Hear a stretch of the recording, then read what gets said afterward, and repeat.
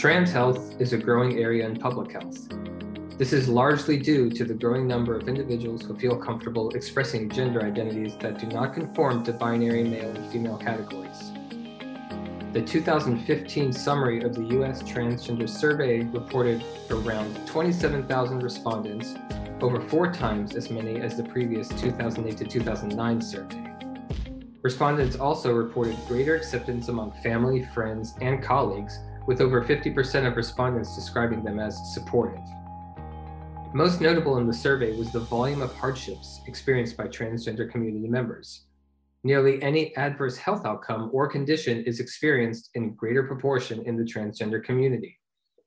Harassment and exposure to violence from police or even family, limited access to quality or appropriate medical care, poverty, HIV, and mental health are all areas of greater concern in the transgender community. It is also notable that people of color in the transgender community tend to have a greater proportion of adverse experiences compared to their white counterparts. I'm your host, Ghassan Hamra, Assistant Professor at Johns Hopkins Bloomberg School of Public Health, and this is Epidemiology Counts from the Society for Epidemiologic Research, a podcast that gives you up-to-date information on the state of health research from those who are deeply involved with this work. Today, I'm joined by Dr. Will Beckham, an assistant scientist in the Department of Health Behavior and Society at Johns Hopkins. Hi, Will. Hi, Ghassan. How are you? Doing good. Thanks for joining us. Yeah, thanks for having me.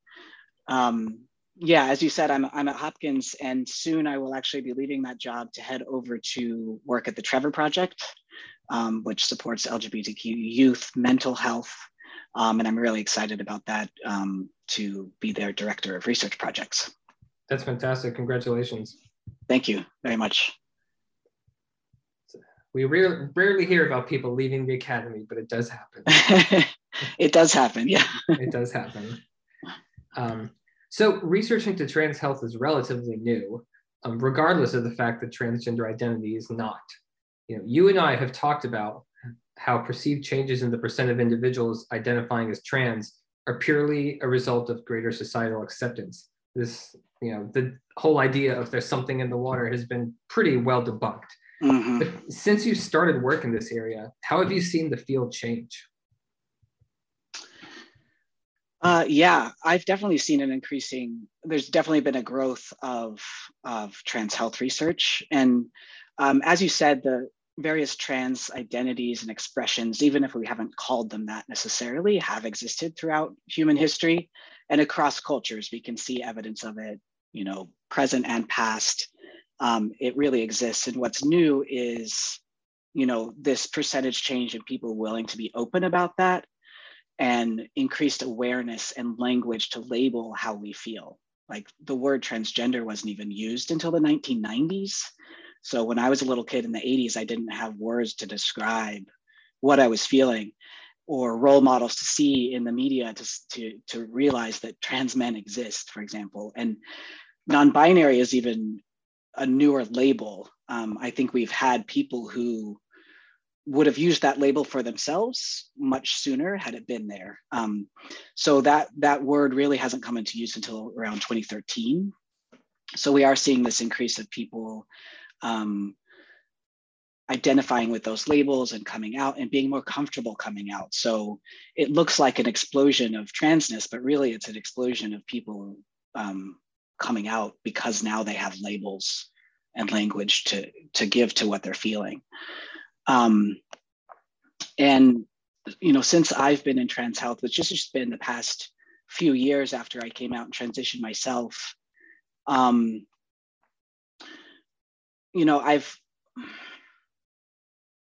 there's been a small increase on awareness and funding. Funding is extremely important to do this research. And the Institute of Medicine put out in 2011, a book about LGBTQ health. And that was really the first time that LGBTQ health as, health of this group of populations was really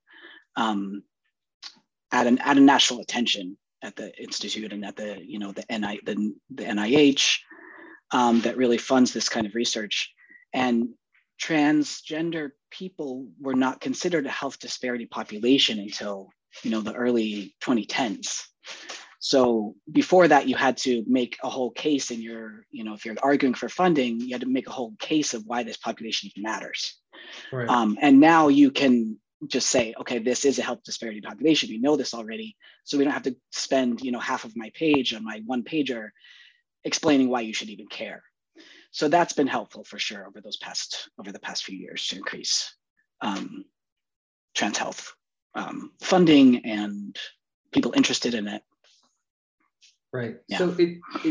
So if language itself hadn't even existed very clearly until the early 2010s, nor was there any kind of report such as the one you mentioned from the Institute of Medicine, it would seem then, and I'm a novice, that basically trans health research more or less did not exist before about a decade ago. Is that fairly accurate? Some things existed. For example, we didn't have the word transgender, but we had other words that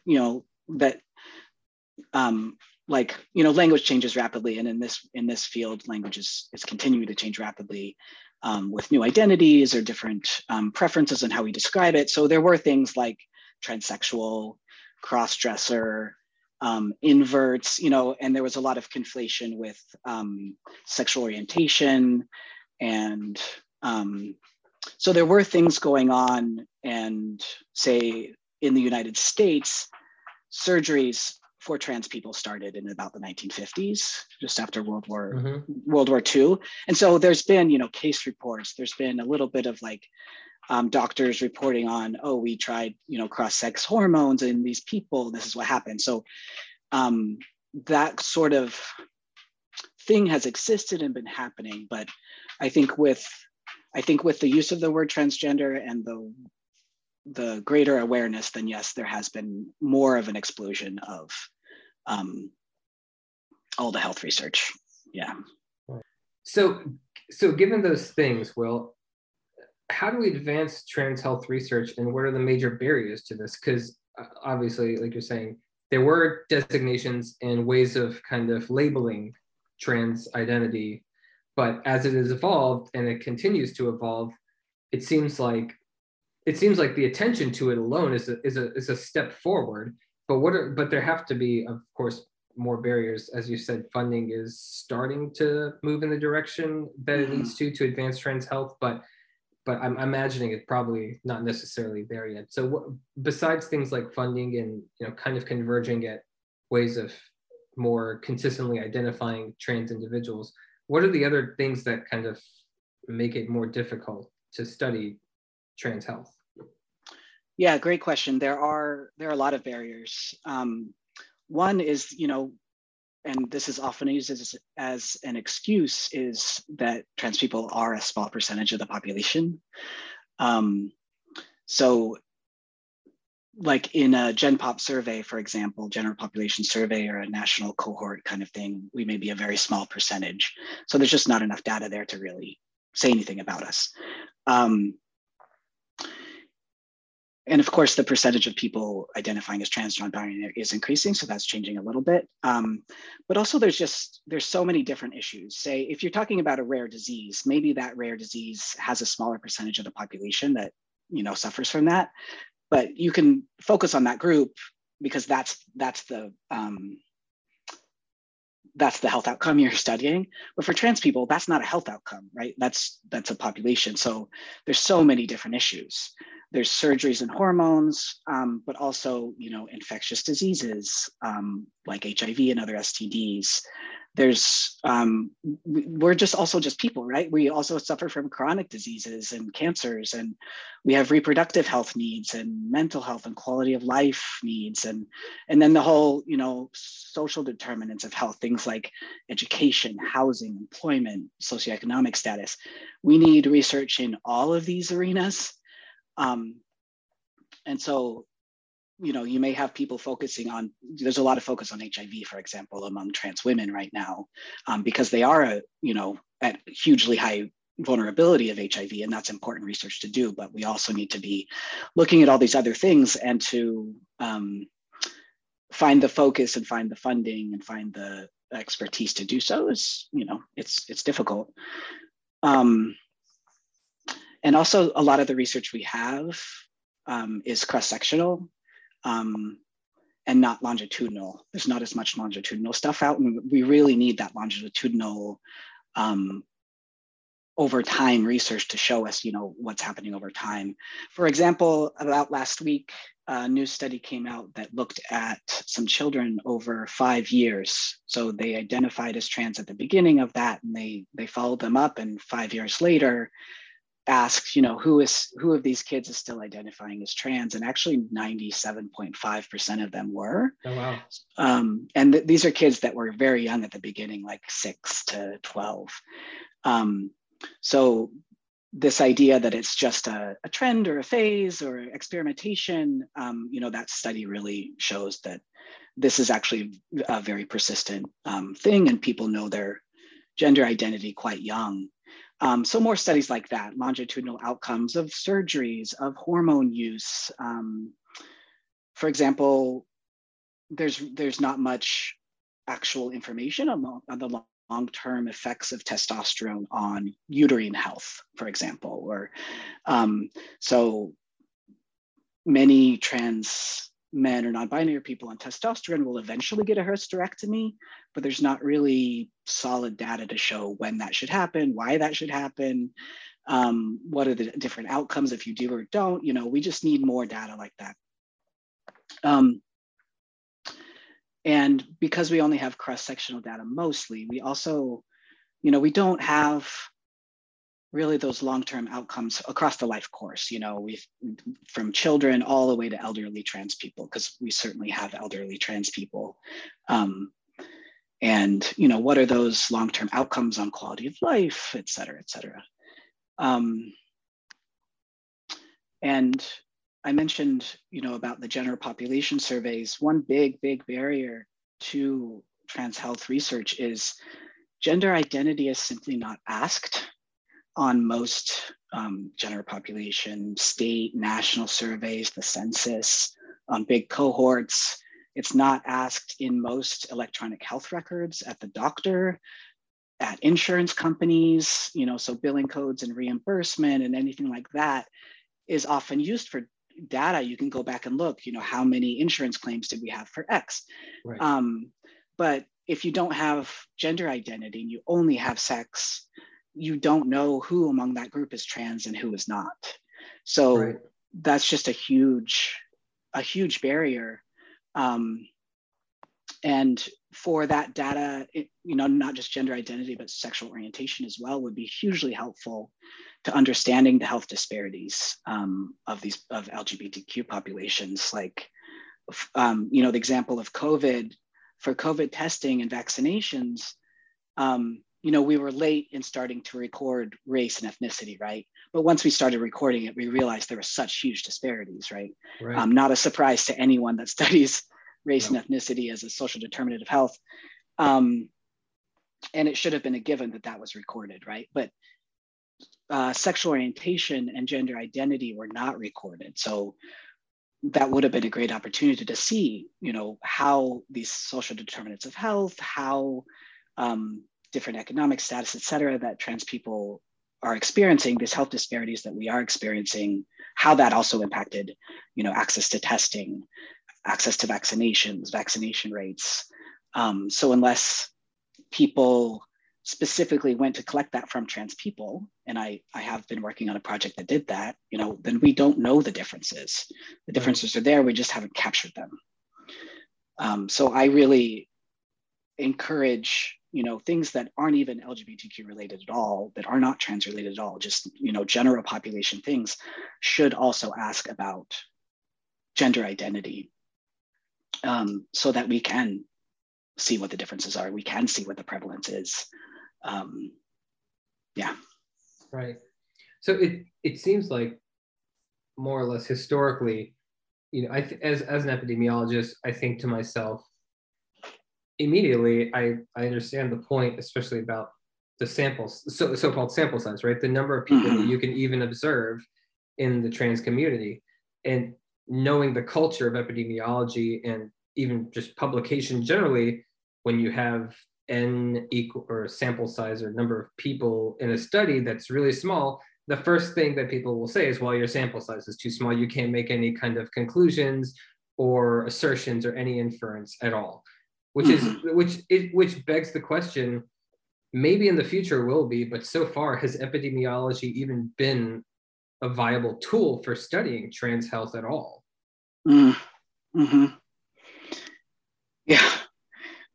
Yeah, I see that problem all the time. Or even if it is trans-specific, and then you try to divide up by different trans identities, maybe you only have, a small group of trans women, or only small group of non-binary people who are assigned male at birth, and we have to go through these discussions of how to handle that analytically, so that we can make inferences, but we're also affirming identities, and not sort of quote wasting that data. It is research wise unethical to collect data from people and then not use it, right?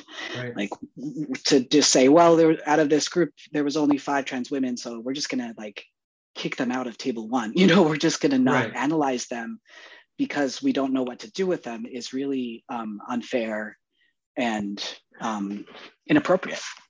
Right. Yeah. So what are kind of the, at least so far in this field, what have been, or have there even been ways to resolve that are kind of, maybe in the future, like hopefully as more people feel comfortable identifying and as systems become more and more in place for studying trans health and trans community members, the epidemiology kind of numbers side of it will improve. But given the limitations so far, what have been or could have been viable ways to study health issues in the transgender community, besides, like, the 2015 survey is an obvious thing, right? You get 27,000 respondents. You can say something, statistically speaking, I suppose, about how things are playing out in the population. But when you have an example like you give, where you have 5 trans women in a study, and you say, well, someone says, well, it's sample size of 5, we kick them out. What can you do, or what could be done, or has been done with that kind of information? Is it more like maybe qualitative and quantitative, like mixed methods approaches? Have those been viable? Yeah. So one big approach, like you mentioned, that 2015 trans survey, and that survey will actually be done again this year, the 2022 trans survey. So those are hugely helpful to have that, that recenter the population you really want to look at, to make sure you are getting that good sample size enough to say something meaningful. And, many, many papers and great information and information used for advocacy has come out of that. But when you do have those smaller groups, there are approaches to take other than simply leaving them out. So one would be to go ahead and give the descriptive data of those, of those few people, even if you have to do it separately, even if you cannot make inferences about them, at least give the information so it's there. It raises awareness. It could be, later used to prove some level of, feasibility of, like, yes, they are out there. Yes, there are numbers. Yes, we can recruit them, and could help argue for future funding or advocacy, et cetera. One caution there is you do want to make sure that if you are presenting information on those 5 women or 2 women or whatever, you want to make sure it remains unidentifiable, such that even the own research participants couldn't go back and say, oh, that data is mine, or that data was that woman I knew who was in the study, right?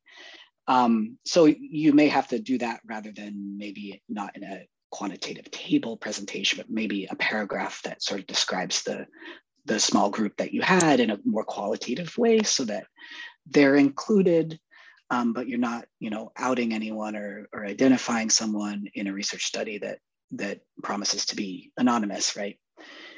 And certainly qualitative data is a great approach too, where maybe you only have access to 5 trans women. So go ahead and do those in-depth interviews with them, really figure out what their stories are, what their needs are, what disparities they're facing, how their experience with research was, the research process, and just get more information that way. But as the National Trans Survey has proven, and as the Trevor Project annual surveys with youth over the past few years have proven, you can get, thousands and thousands of trans people in a national survey. You absolutely can. And so to say there's just not enough of us or it's not worth doing is counter to evidence. We have the evidence, it can be done. People want to answer those surveys. Yes, there are people who experience research fatigue because they've been asked too much as a minority population, but there are definitely people that want to be involved, want our voices heard, want our issues to be counted so that we can, then use that for advocacy, for better healthcare, for better acceptance, et cetera. Yeah, absolutely. So one of the things that comes to mind as we're discussing this is that the notion of the general population, right? Mm-hmm. Oftentimes we do epidemiology studies in so-called general populations, or we're never doing it in the general population. Let's face it. There's no epidemiology study that really is generalizable to the general population. All of them have some degree of limitation. But the hope in a lot of studies is to say, well, okay, we're going to sample X amount of people and make broad statements about health issues. Sometimes those studies get kind of divided into groups like, cis women, cis men. But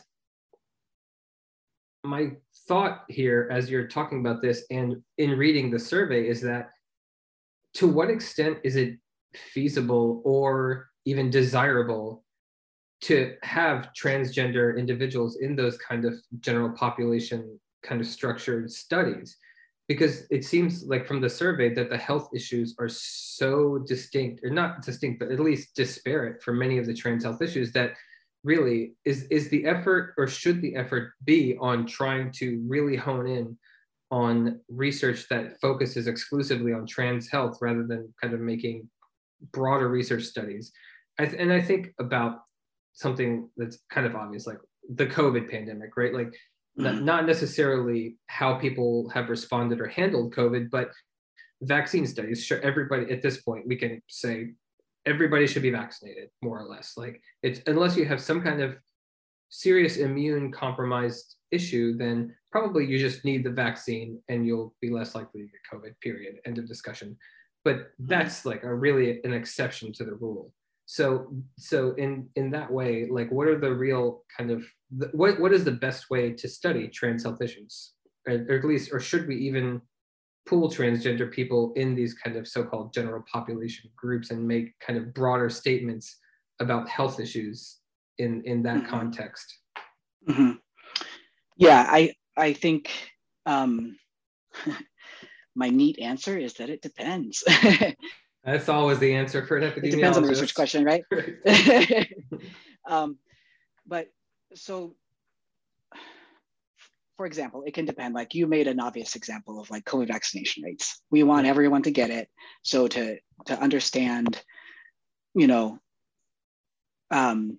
everyone, like I think it's definitely still worth, asking gender identity on those, that you can look at those social trends and say, we posit that trans people are going to have a harder time accessing this because they have a harder time accessing healthcare in general. Right. This shows how this disparity worsened, right, during the pandemic. Or if you want to understand like national or statewide breast cancer rates, for example, I'm going to push to put gender identity on there. And yeah, the vast majority of breast cancer is in cisgender women, right? But cis men also get breast cancer, and trans women actually also can get breast cancer and at higher rates than cis women comparatively. So, and often they're not screened properly. They're not paying attention because they're not being educated that they need to, right? So like trans people are everywhere. We are part of the general population. We're in the schools, we're in the research studies. We may be in your research studies and you don't even know it because you didn't ask, right? And the eligibility criteria may just ask if you're male or female. And right, a trans woman would tick female there. Or would say, actually, this feels like they're not inclusive of someone like me, because they're not asking also about gender identity, and therefore I'm not going to participate at all.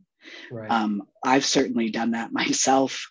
I signed up for COVID vaccine research studies early in the pandemic, and the screener just asked if I'm male or female. And yeah, I'm male, but like, I'm different than other males, like biologically, right?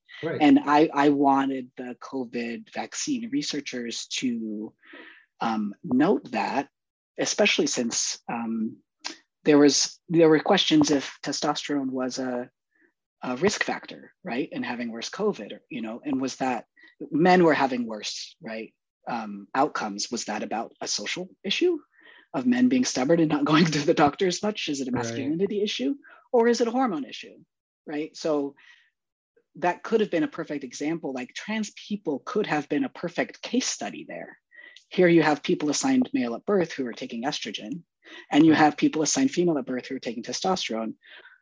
Had you included us in those research studies, you could have found out very easily if it's the hormones or not, right? Comparing us to the cis people. That said, if you really do want to understand the health disparities of a marginalized, stigmatized population, you're going to have to hone in on that population, right? That's the same with race and ethnicity. It's the same with people with disabilities,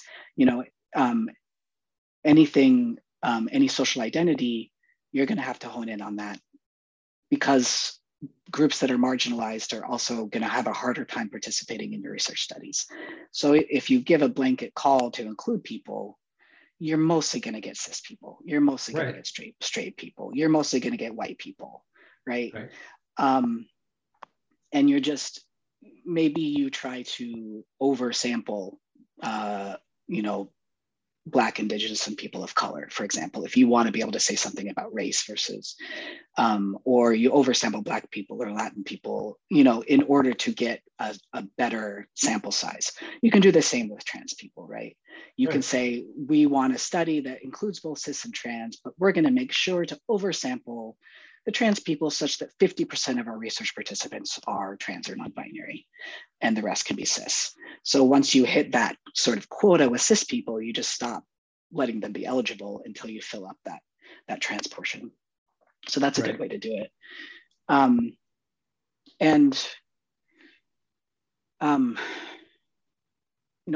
Identity is really important, and to respect identity in epidemiological research is really important. And, I've heard people say things like, well, we're doing a study about pregnancy, we'll just lump in the non-binary people and the trans men in with the women, because it's all the same, they all have uterus, right? But so in some ways that is appropriate in that, yes, some trans men and some non-binary people can get pregnant, can breastfeed, need access to abortion, et cetera. But to lump them in as sort of honorary women, or just call them women, or just call them female for the sake of research is really hurtful, and really cuts that identity. Similarly, it's been done with trans women, just sort of lumping them in with men who have sex with men in HIV studies or sexual health studies. Because like from a biomedical perspective, some of their risks are the same, but those were ignoring their identities. And that really is, re-stigmatizing, re-harming their identities. And, research should be affirming and affirmative. And there are biomedical differences. There are social determinants differences. Trans women experience life very differently than men who have sex with men, right? So there are going to be differences there, even if they have elevated HIV risks in common. And those differences really need attention. And this may get a little too jargony, but I really pay attention to this idea of intersectionality. And I think this idea has sort of leaked a bit more into the general population outside of researchers, but this idea is that people have multiple intersecting identities.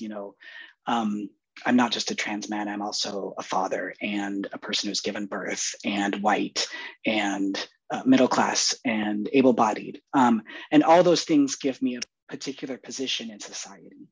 And that's different from other people. And that theory of intersectionality also calls for the centering of those marginalized identities and those marginalized communities. So instead of making the focus or the default the cis, straight, white, able-bodied man, really recenter that and say, okay, we're gonna look at Black cisgender women in this study, or we're gonna look at, Latino men who have sex with men in this study, to really understand the needs that are specific to that intersection.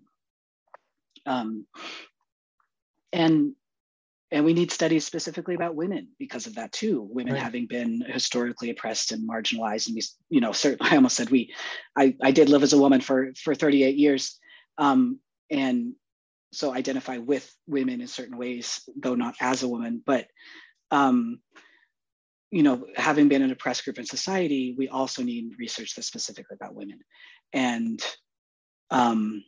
trans women are women, cisgender women are women. For me, that category of woman is an umbrella that includes both cis and trans. So if you're doing research on women, you need to be very specific. It's okay if you need to do research on cis women or research on cis men. You just got to say that and have a justifiable reason for that, right? And if you mean people who can get pregnant, then you're going to have to talk about it a bit differently, because some of those people are not women. And some women can't get pregnant for various reasons, including them being trans, right? But that's not the only reason. So I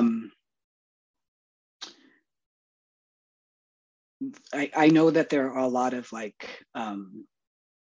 politics involved, and multiple marginalized groups all want a seat at the table. And there's ways we can do this that's cooperative and collaborative, and not taking from other groups. I think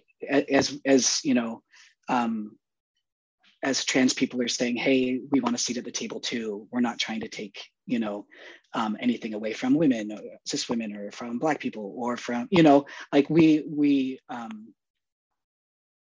again, going back to that intersectionality, we are also we are also people of color. We are also disabled people. We are also deaf people. We are also, et cetera, et cetera, et cetera. And that's really important to pay attention to as well. Absolutely. It seems like it really kind of just reminds me of just historical challenges in how research agendas are set. Mm-hmm. And so, I mean, we've talked about this, but the fact that people making decisions about how to study breast cancer in Black women are mostly white males, which mm-hmm. is just shocking. Mm-hmm. But it seems that, it seems like trans health is almost poised to more, I would hope, more quickly address that problem.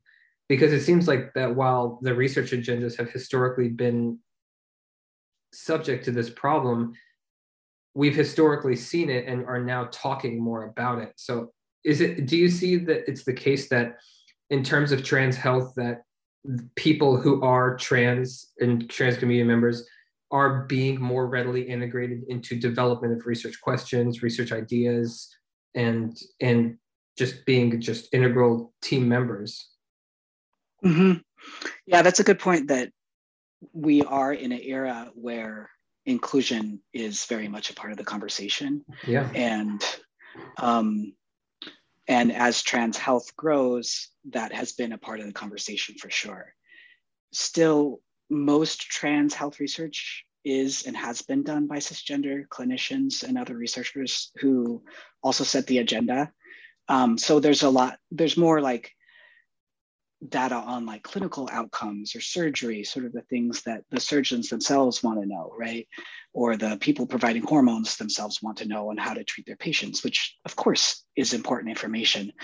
And that's part of what trans people need and want, but it's definitely not the forefront in trans people's minds. A whole lot of trans people don't even ever access hormones or surgery for a variety of reasons, including not wanting it, but also, financial, logistic. There's a lot of hurdles to jump through. But today, increasingly trans people are speaking up and saying, hey, these are what we need and what we want, and getting on. In research, we have, community advisory boards oftentimes, where if the researchers are not of the population you're trying to study, then you have a board of 5 to 10, 12 people from that community to advise. But those are absolutely valuable and necessary, and a helpful way to help guide the research in a way that is more appropriate. But also, trans people are not just community or participants or activists. We're also the scientists, the researchers, the providers, the therapists.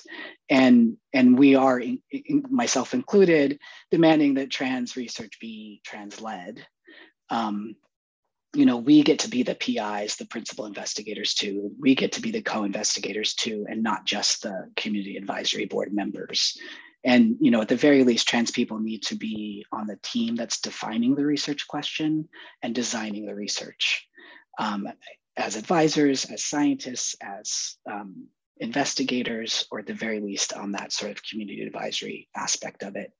And oftentimes I see it where, and this is partly a reality of the funding structure in biomedical research, is that the cisgender researchers will write a grant, eventually get the grant, hopefully. And then once they have the grant, they've already had to define the research questions. They've already had to draft what they're going to ask about. They've already had to do a ton of the work. And then the funding structure is such that you got to roll out that survey or roll out that whatever it is very quickly. And that leaves very little time to get that community advisory board in place. And so often it's sort of this after the fact thing of getting that community advisory board in place, and all they're doing is at best maybe reviewing the language of the survey to make sure there's nothing terribly stigmatizing on it, right? And that is necessary, but it's also not enough, right? And there have been researchers who have tried very hard to build relationships over multiple years and multiple grant cycles in order to get those trans voices on the leadership team. Whether they're scientists or not, they may be community advocates, but you pull them up, you get them in such a position that they do have that voice on the research team. And I've seen some researchers do this quite well. And then also increasingly there are people like me who have PhDs and are scientists and are trans and are interested in working in trans health. And I'm definitely not the only one. It's a small number, granted, but we're out there and we're growing, and we're seeing more success in being in leadership and getting to set the agenda. That said, though, I need to touch back on intersectionality and identity and acknowledge that people who are able to get to that position, such as me, are more often white, are more often middle class, right? I had the privilege of growing up, all the privileges that come with growing up white and middle class in America today, and also came out later in life. So, I've known on some level that I'm trans since I was 3, but it was sort of just this low level in the closet dysphoria thing going on, and that certainly affected who I am and how I grew up. But I didn't face the heavy stigma and discrimination and bullying and getting kicked out of my home and other things. So we also need to be very mindful of the fact that within the trans community, we have to pay attention to intersectionality and things like race and socioeconomic status. And the most marginalized trans people are Black and brown trans women. And the most privileged trans people tend to be white trans masculine people like myself. And realize that we're not all the same, we're not a monolith, and that people like me need to use our power, our voice, our position to uplift the voices of the others whose voices didn't get so far, or won't get onto a podcast, or won't get onto, the investigative team of a trans health research project. And often it's those trans women who are most sought after for their activist roles or their community advisory board roles. And I think that's appropriate as long as they are compensated fairly, and pay trans people for their research, pay trainers to come train your team on appropriate data collection, rather than asking for their free labor to advise your project, like realizing that it's going to be hard to get Black trans women on your community advisory board, because a lot of them are just trying to survive and maybe on the streets, or are busy saving their sisters once they got up on their feet, and don't have time for just another research project. So, there are a lot of power dynamics there, and all the other health disparities and social disparities we see in America along the lines of race and ethnicity, et cetera, are very much there in the community as well. And we have to work to fix that also. Absolutely. Yeah. We're running, unfortunately, we're somewhat low on time today. Yeah. But one of the things I wanted to touch on, which you started to mention a moment ago, was about transgender youth. Mm-hmm. And one of the things that strikes me is, your narrative, for example, as a youth who kind of knew a long time early on that there was something there, mm-hmm. and how there are so many like you out there, but there's also, some, I would hope, some level of societal acceptance that's increasing and becoming more supportive. But so in this kind of area of transgender youth, do we know, or have we seen kind of like general more accepting culture for those who come out or maybe transition earlier in life? Yeah, unfortunately, I think we are sort of seeing two Americas here. Mm-hmm. Where we're seeing more acceptance in blue states, right. And blue cities, where it somehow has become a politicalized issue, especially mm-hmm. around trans youth. And trans youth are really, the issue of trans youth in transition has really become weaponized lately, and a political battle, which is really, really unfortunate. And so in some places, and over the past few years, very happily, we are seeing more awareness, more acceptance, more access to social transition. And by that, I mean just parents accepting that their child wants to go by a different name and maybe a different hairstyle and different clothing, right? That's what prepubescent youth are doing. It's just a simple change of name and hairstyle, really. Not even a legal change, just what you call them, right? And that's wonderful, to think that more youth are having accepting parents and friends and neighbors and schools that, I wish I could have been Will when I was little, and those youth will have much, much better quality of life and be able to hopefully achieve, their goals and self-actualization at much younger ages, because they can be themselves. And that's wonderful.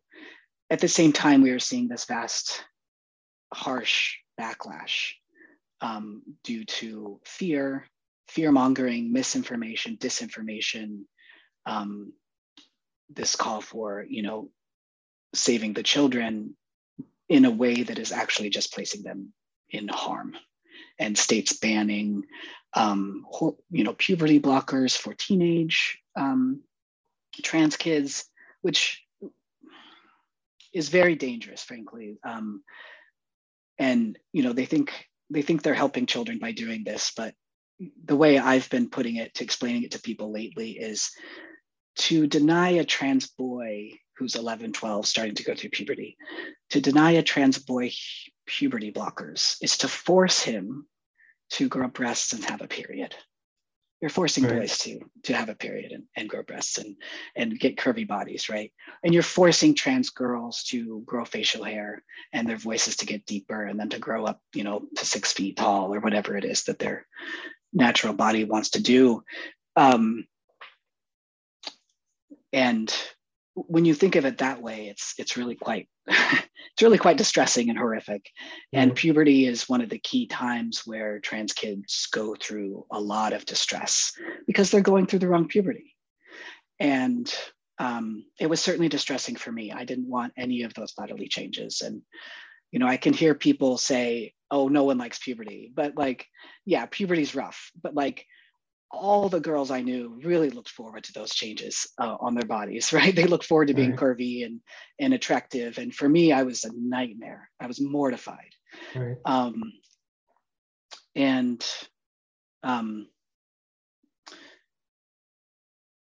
Thankfully, we are seeing,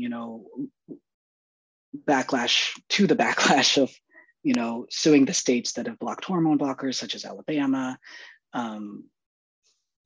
fighting against Texas, this sort of thing that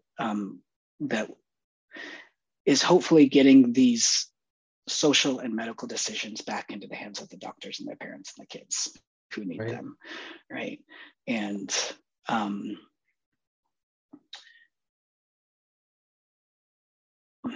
one thing that the Trevor Project does that really attracted me to want to go over to them is this annual youth survey that they do. And they survey 35,000 LGBTQ youth every year, and a good chunk of those are trans or non-binary, and put out really solid data that can be used to advocate for these things. It can show 50% of trans youth have contemplated suicide.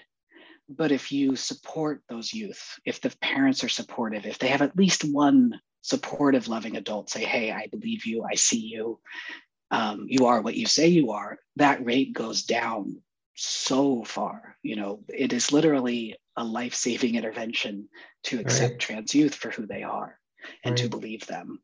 And the Trevor Project is really good about using those numbers. They publish them in peer-reviewed literature, but also use them more directly for advocacy and get those numbers out quickly to policymakers and therapists and other advocates that can use them.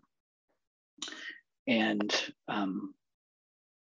that's extremely important, and it's something I'm very passionate about, is making sure that the research we are doing as epidemiologists has an impact.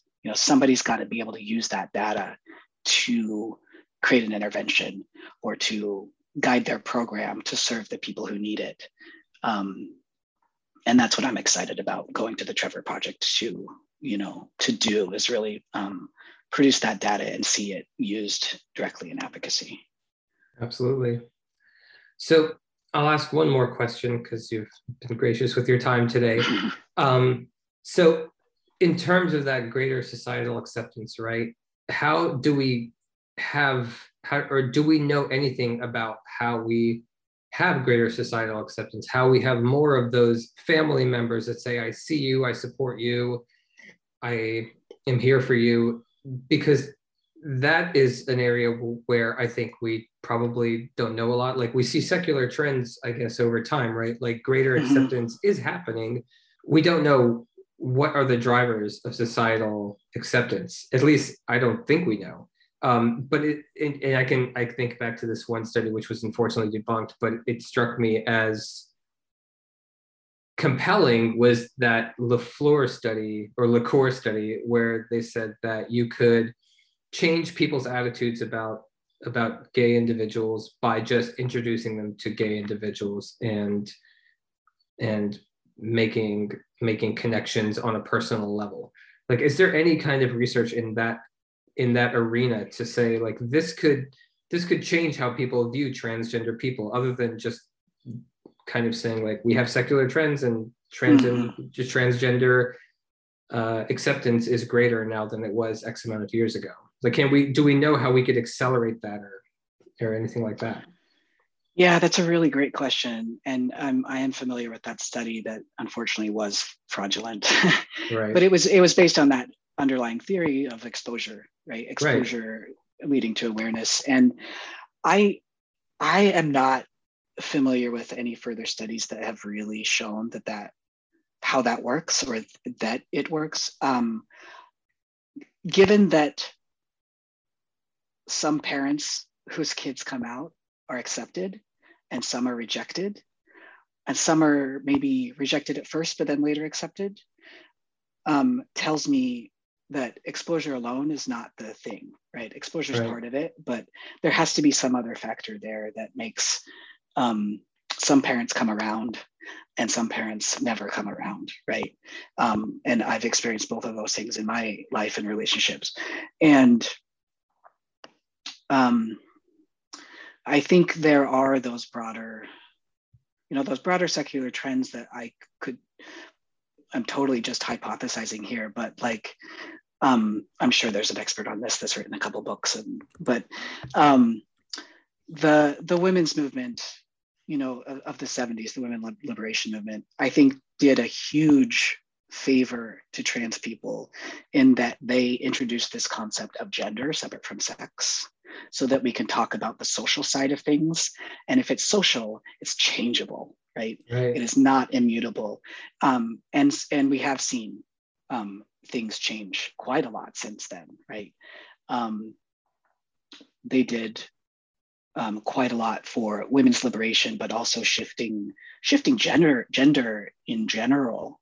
We have, it shifted men's lives and women's lives. And it also opened up the possibility to talk about gender identity in new ways, and how that in turn is different than social gender expression, gender roles, gender expectations that the women's movement was really talking about.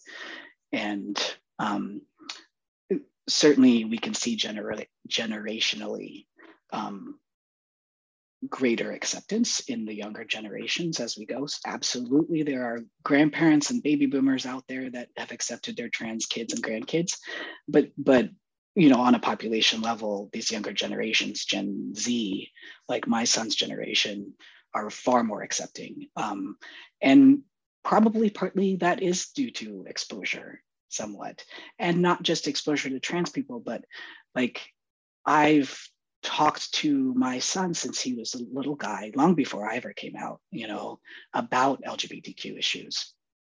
The first protest he ever remembers going to, that I took him to, he was 6 or 7, and we were protesting Proposition 8 in California. And, explaining in an age-appropriate way what gay marriage is and why we think it's bad, that Prop 8 is bad. And, he decided what he wanted to put on his sign, and it was, on one side, he wanted, be nice to gay people, and on the other side, let them get married. It was a very age-appropriate, simple message. And when I told him that some people don't want gay people to get married simply because they're gay, he was horrified. He said, why? Why would you not want people who love each other to get married? And, I think just overall, we've been teaching, the women who were the women in the women's live movement in the 70s, now their grandkids are, just much more aware and open about gender and sexuality, right? And if we could create the ideal intervention to magically make everyone, LGBTQ friendly, that would be wonderful. But or to be anti-racist, that would be wonderful, And I think it takes it takes multi-component, it takes social change, it takes policy change, it takes time, and all those things combined. I see us on a positive trajectory. Yes, we have backlash, but overall, I do see us on a positive trajectory. And we ending on a nice note. I'm getting married next week. Oh, congrats! Actually, yeah. When I came out and transitioned, I divorced. I was in a cis straight marriage, and that wasn't going to work for him. And so, that was a very big deal, of course. But I'm getting married next week to another trans man, and just really celebrating the fact that we can get married. Right. Is a very new thing. Only in 2015 did it become legal federally, and and the fact that we could both transition and find each other and fall in love is just the most beautiful thing. And we're really using the wedding as an opportunity to get a little political and highlight those facts that queer trans love is transformative and pure and wonderful, and also under threat. Right.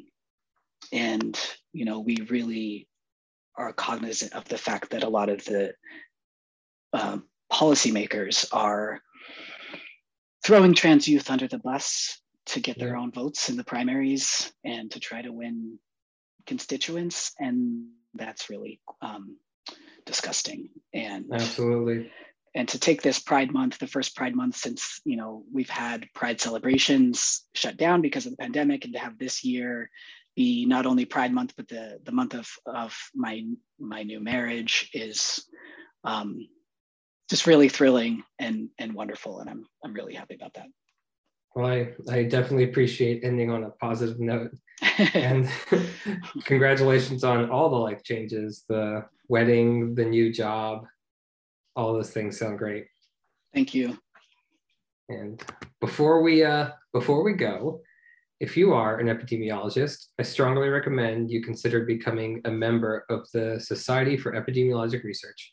Membership gets you a discounted fee for the annual meeting, which will be held in 2023 in Portland, Oregon, assuming no pandemic setbacks. Membership also gets you access to the SCR library, which has some great learning materials, seminars, and activities. You can find out more at epiresearch.org.